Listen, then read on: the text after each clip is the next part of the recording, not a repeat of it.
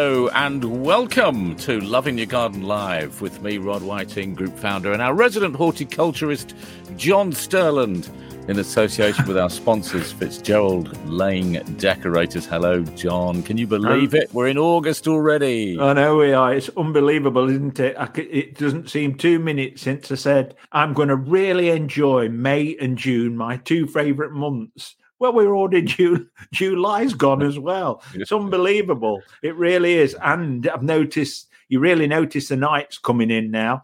Yeah. And one or two of our swifts have left as well. Well, quite a few of our swifts have left, just moseying the way back to Africa now, nice and steadily. Moseying along. A couple of 1,000 miles. I thought it'd be good to talk about plants to give your garden a lift through late summer, because we're at that sort of stage now where, you know, you've perhaps gone through one set of flowering and you're looking around to see, well, where else can we put some late colour if your planning's as bad as mine? Yeah. Well, there are one or two plants that do come to mind, but obviously when you are starting off with your garden, it's always worth making sure that the shrubs and things that you get are going to give you that colour all the year round. And everybody knows the ceanothus and in the spring ceanothus, but there's also an autumn one. And I'm revamping our little bit of garden round my patio this winter, and we really are looking for from autumn onwards. So I'm looking for things from autumn right the way through. And Ceanothus autumn blue is one of the plants that I've bought especially for there. So we're going to start there, and then we'll be putting in Clematis cerosa, the winter flowering one, which flowers from sort of November right the way through. So I'm going to go for a nice Avalanche.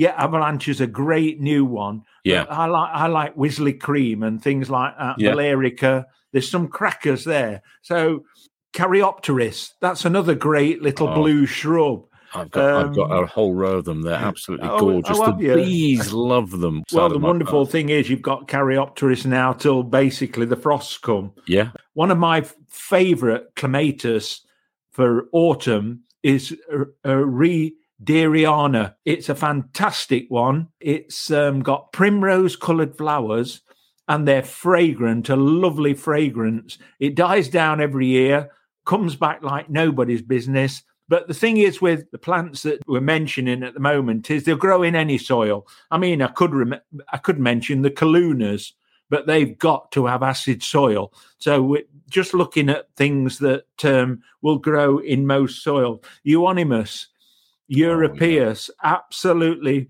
fantastic. Starts my winter garden off actually with the the spindle bush. Yes. It is the host plant or wintering plant for black bean aphid, but I think we'll let it off with that. And Cascade is one of the finest. The fruits crack open and you see the seeds inside, and it's sort of orange and red, and it's magnificent. And then there are now new varieties as well. Yeah. And then there's the fuchsias, Fuchsia megalanica. There's the red one and that gorgeous. If you go to Cornwall, it grows by the roadside, the Alba, the white one, and it's just got a hue of pink in it, hasn't it? Or mauve. And it is stunning. And that flowers and flowers till the frost comes. So, and the Hebes, you can go through them. Some Midsummer beauty, I've had flowering in the garden in the middle of winter. If you get a mild, yet it's called midsummer beauty. Great Orme, Autumn Glory. And to me, the older varieties are better than these new modern ones. They really are. The thing about some of the modern ones, they come up with some wonderful colours. You can get some lovely blue flowers on some of the new babies, which is quite spectacular. I love a good blue flower. Hard to find, plants that will give you real blue. Things like delphiniums, obviously, but I'm.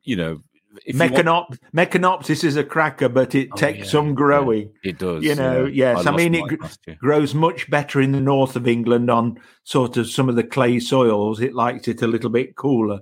But so it's a challenge for you, Rod. Can I say a quick hello to Thomas Gustafsson, says hi from Sweden. Also, hello to Lillian Patterson, Jeanette White, Dorothy Dan, Thomas, we've mentioned Thomas, and of course, David Stevens, our resident designer. Vivian Ford's also with us, Margaret Assels, and Carol Thompson as well will be waiting for... Rebecca, David says. And Liz Fisher as well. I must say hello to Liz Fisher. Rebecca. Yeah, I just got some Helenium. Just to brighten up the one corner of the garden. And I did look at Rudbeckia. There's loads of these yellow petal plants at this time of year, isn't there? Yes, I've got a Rudbeckia, and you know, a lot of people would put it in and think, when's that going to flower? You know, it doesn't look as though it's going to flower yet, but in a few weeks' time, it is going to look magnificent. My Lysosteria is only just coming into flower. Yeah. I've seen loads that have got flowers, but no. Osmanthus as well, the holly Hepterophilus, the one with the holly type leaf. Yes. That'll be flowering soon with its beautiful white flowers as well. So, I mean, on the shrub side, but David's just meant Rudbeckia. There's so many different sorts. Yes. It's absolutely. There's some that grow to 3-4 meters tall. Yeah. And that look absolutely stunning. There's a Rudbeckia for every border, I think. Those tall ones, when you see them waving around in the wind. Yes. And you perhaps got some grasses as well. They are spectacular. Yeah, we've got the asters to look forward to as well. Yeah, in fact, I'm just looking over your shoulder, John, and mine's just coming through now. All right. Hold on a minute. Barnsdale. Oh, yes, it is. I'll look behind. Meaning you're looking over my shoulder. Yeah. The Novi Belgii, the old varieties, they tend to get mildew. And probably some people might have them in the gardens now, and they're absolutely covered in mildew. And the amazing thing is they always flower. They always put a flower on. But there are some now that are resistant to mildew, some of the modern varieties that you can get. So keep an eye out for those as well. I've just put in a Helianthus, which is everybody knows as a sunflower, but I've got a herbaceous type, Lemon Queen, and it's going to grow to about 2 meters tall. At the moment, it's about 1 meter, and lovely lemon flowers coming on it. Absolutely beautiful. It's going to be fabulous in the next month and through September. And a lot of the plants now will keep going right the way through. Sedums. Yes. That's another one that's coming through. Sedum's looking good already. Yeah, the sedums, totally autumn plant, aren't they? You have them down there, and it's coming along. The sedums will be out in autumn. Yes, and the Shiza Stylus. Now we'll give it its new name, Esperantha. That is a fabulous plant for the autumn. Again, once you can get a pink form as well as the red form, but lovely, really is. One of the big plants, Rod, for autumn, of course, is chrysanthemums. Yeah, chrysanthemums. Yeah. I mean, so many in the past. I think dahlias. Dahlias and chrysanthemums were very, very popular. Dahlias seem to have had a resurgence. Fabulous dahlias. Chrysanthemums, a little bit of work. Every year you go to the garden centre and see in September these magnificent things in containers, don't you? Full of flower, and people take them home. You never see them again. You're back to the garden centre next year and buy a new one. Yeah. And yet they are savable, all these things are. But I think people just like to have something that will give them flower for a month, and then they seem to be got rid of. I've got a couple of photographs, actually, of plants that might work. This is mine, Gerbera. Yeah. I've actually planted them outside because they are so spectacular, and I've got different colours and different groups around the garden. Yeah, but I am aware that I'm going to have to lift them before the first frost. Oh, yes. I mean, the South African plant, I can remember the first ones, we used to grow them, Jameson hybrids. I bet if Davey's listening, he'll remember the Jameson hybrids all them years ago. It was the only ones you could get. But there's some stunning ones now that the florists absolutely love, don't they? Yeah. I know Paula loves gerberas as well. Yeah, fabulous. They'll have to come in. But even the old Jameson hybrids flowered for 11, 12 months of the year. We'd have a few flowers on right the way through. Stunning plant, they really are. When you bring them in, can you keep them in greenhouses? I mean, you presumably need to have one that's heated. Yeah, I mean, a conservatory, where a conservatory with a little bit heat from the house, that's a great place, because when you've got somewhere where you've just got that little bit of heat and you're keeping the frost off, you can grow lots and lots of things. Bougainvillea, plumbago. Plumbago's a fantastic little climber. You can grow that in there, but they will thrive in there. You just keep the frost off. This is I haven't got this one, but this is Monarda or bergamot. Is lovely again for the bees. Yes, I've been looking at them in Pensthorpe. In Pensthorpe, Pete Aldorf designed a prairie garden. And it just goes all over the place. I noticed the other day that the Monardas were out and the bees were on the Monarda. It's fabulous. And the butterflies as well were having a fabulous time. They were another one that tended to get mildew in hot, dry conditions like we've had. And there's some less susceptible varieties now, which is fabulous. Even in middle of winter, you can sit, and think, God, can you remember that Monarda last year? God, can you remember the Rudbeckias? They're just great for giving you memories of the last summer. We're going to move on to hedges, if that's all right, because now's a great time to be trimming hedges. Yeah, I mean, yes, August. The birds tend to have finished nesting by now, but even so, I always left mine, and farmers aren't allowed to cut their hedges till September. Okay. But, when you get to this time and you've got, it's coming out over your drive, it's very difficult not to cut it. So I always cut the sides. I keep the sides and leave the tops just for a little bit longer. It's amazing how many dunnocks and greenfinches and things like that can nest in the top of a hedge. And I did one year cut it a little bit early, and it was a greenfinch actually. It was quite a tall hedge. I had to use a special, and it was just fortunately it did come back, but I saw a fly off and we just sort of left that area. People don't like doing that. They like a nice, neat hedge. But if there's a bird there, I'll forfeit for a while. But definitely cut the sides, and even that makes the whole garden look neat and tidy. Yeah, and that's the best thing to do. And if you're using Leylandii, and the thing is, I criticize Leylandii and say, oh God, it's a monster. I criticize the people who let them grow too big. Well, that's the point. It's that they are very effective hedges because they grow so quick. But if you don't cut them and fairly regularly when it's safe to do so, they will run away. We had one at a garden centre. I said, let's have a Leylandii hedge and show people you can keep it at 3 feet. If you're cutting back Leylandii, always do it in the spring or late winter. My time is late winter, late February. It's a great time, early March. And that's the time to cut them hard down. So get the frosts out of the way before you do it. Yes, or the big main frost out of the way, yes, before you do any big cutting. But, people say, oh, Leylandii, a load of rubbish. They are brilliant for birds nesting. I mean, we don't want the one across the road. There's one, and it's unbelievably tall. It's been left. I don't know who's going to cut it down when it eventually has to be cut down. It'll probably blow down.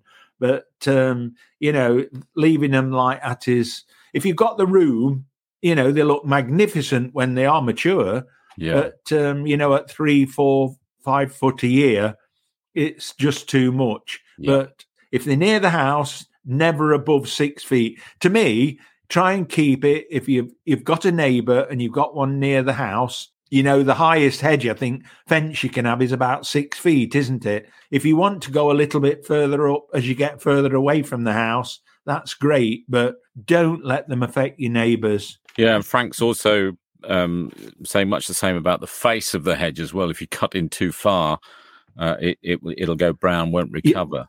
Absolutely, yes. I mean, there's certain ones. Taxus yew, for instance, you can cut right back to the main stems.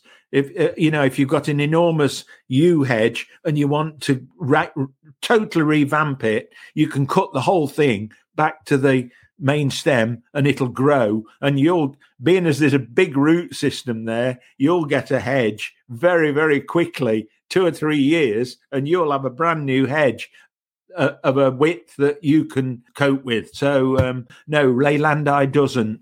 If you cut a Leylandii hard back, it has to grow back through the main stems and come. Well, it will grow back. Actually, I've seen a hedge do it. You cut a whole side back, and it from the other side it grows back through, and you'll get a new hedge again. It takes quite a few years. Yeah. But no, best thing to do is keep it nice right from the start so that you enjoy it and your neighbours can enjoy it as well. Now, this is Elaine. Can you read this? I've got 2 copper beech hedges, 60 foot. When would you recommend cutting? Right. Well, I mean, if you're wanting to do a real serious cutback, we always do that end of February if you're restoring it. But normally, end of August, beginning of September, and then you've got a couple of months for those where the cuts have been to actually get over it and ready for the winter. And if it's a hedge and you're cutting it, obviously the leaves stay on and then they're pushed off by the new leaves coming on next spring. Yeah. So that's when I do it. End of this month, really, and beginning of September. Right. Now, should we do these questions? Yes. We've got one from Carol Thompson. If you're still with us, Carol. Our fig tree is taking over the garden. It looks amazing. It's very healthy. Lots of very small figs that appear to be getting larger. Lovely. What's the best feed to give it to help the fruit along, and how would I prune it in the autumn, please? Well, the helping fruit in is potash. But normally when you plant a fig, we plant it to restrict its roots. And years ago, they used to go to great lengths. They'd put slabs down, then bricks at the bottom, anything to stop the roots getting everywhere, because figs will grow like nobody's business. They will grow really, really big. And I think if it's just got its roots out into the garden, you're going to be doing a lot of cutting back. So you might be doing a lot of cutting back in late winter. But normally in June, all the side shoots, I don't know whether you've got it growing just as a tree. It sounds as though you have, because a lot of people grow them as fan trained. And basically, when you get the side shoots, whether you've got it fan trained or anything, those 5 side shoots in spring or June are cut back to 5 buds, so 5 leaves. And that encourages little side shoots at the end that will have the fruits on. And then at the end of winter, with fan trained, you cut everything off that's sort of growing to the wall or growing out. So everything's sort of growing near the wall. You've only got side shoots, parallel to the wall. And that keeps it lovely and clean. Otherwise, in late winter, you take any dead off, trim it back a little bit, bring it back. But don't forget, you've got all those roots if it's in the garden, and it is going to put on loads of growth. Right, Ruth Titherley's got a question for us. My James Greaves apple is laden with fruit, but like every year, they're all marked with grub holes. Anything I could do to stop this for next year, please? Well, it's either codling moth or sawfly. They're the 2 biggest problems.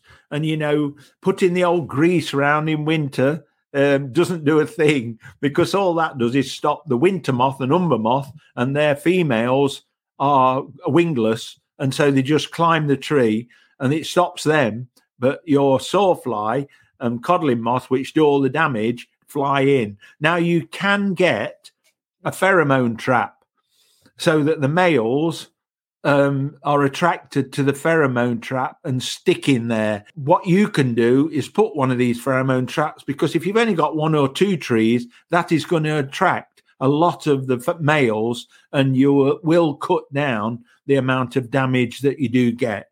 Otherwise, I can see it on my tree. It is, I don't know what variety it is. It's packed with apples this year. There's so many apples, and I can see a lot of them have got holes in, but lots of them are okay. So we'll be sharing them with the birds this year, definitely. This is Lynn Grundy's Alpine patch, and you can probably see there right in the middle, next to the stone, there's a part that appears to have died right back. And she was asking, can that be saved? Will it come back next year? Do I need to cut anything away? What's the best? Well, there's a lot of that looks totally gone, doesn't it? And then you've got some stems, so it might be worth either taking some cuttings of the green little bits, keep them nice and cool, or you can put some nice compost on the top of there and see if they'll root into the compost. And sort of, it's like layering them, but you're not going to put them into the ground. You're going to put compost on top. But this depends whether the centre's dead. I don't think it is, because you've got the green bits growing at the end. So something's sustaining those. So I would you could put a little bit of compost underneath and put some compost on top, and I think it'd root. And then also cut all the dead stuff off and see if it does come back. Might even come back before the winter. Okay. Let me just check, make sure there's no other questions. Liz Fisher put up a question on hydrangea. How far back do I prune hydrangea? It's quite big. Right. Well, it depends how old it is. Yeah. You can cut hydrangeas back very hard, and sometimes they'll put fantastic new growth on, but they've got to have the time to grow for that wood to mature to produce flowers. So what I suggest you do is cut some of the oldest wood at the base, cut a quarter of it back so that you get lovely new shoots growing through. Next year, cut another half or a third, and then over 4 years, if you cut in a quarter back, you'll never have any wood over 4 years old. If you cut in a third of it back, you'll never have any wood over 3 years old, and you'll have a brilliant plant. Great suggestion. Right. Well, thank you very much indeed. And thanks, as ever, to our sponsors, Fitzgerald Lane Decorators, for a free quote and advice on any project you've got going. We are going to get Jason on, if he's agreeable, to talk about some painting, because we'll have some painting jobs to do for the next bank holiday, I'm guessing, later in August, if the weather's good. So we'll perhaps get Jason on just for a bit of timely advice. But go to their Facebook group, Fitzgerald Lane Decorators. That's Laing, not, as it says in the captions, Lane. I don't know why it keeps doing that. Thanks for listening. If you enjoyed our podcast, if you're listening on our podcast, please subscribe, tell your gardening friends about us, check out our Loving Your Garden Facebook group, and be inspired by our friendly and knowledgeable members. Until next time, bye. Bye. Bye, folks.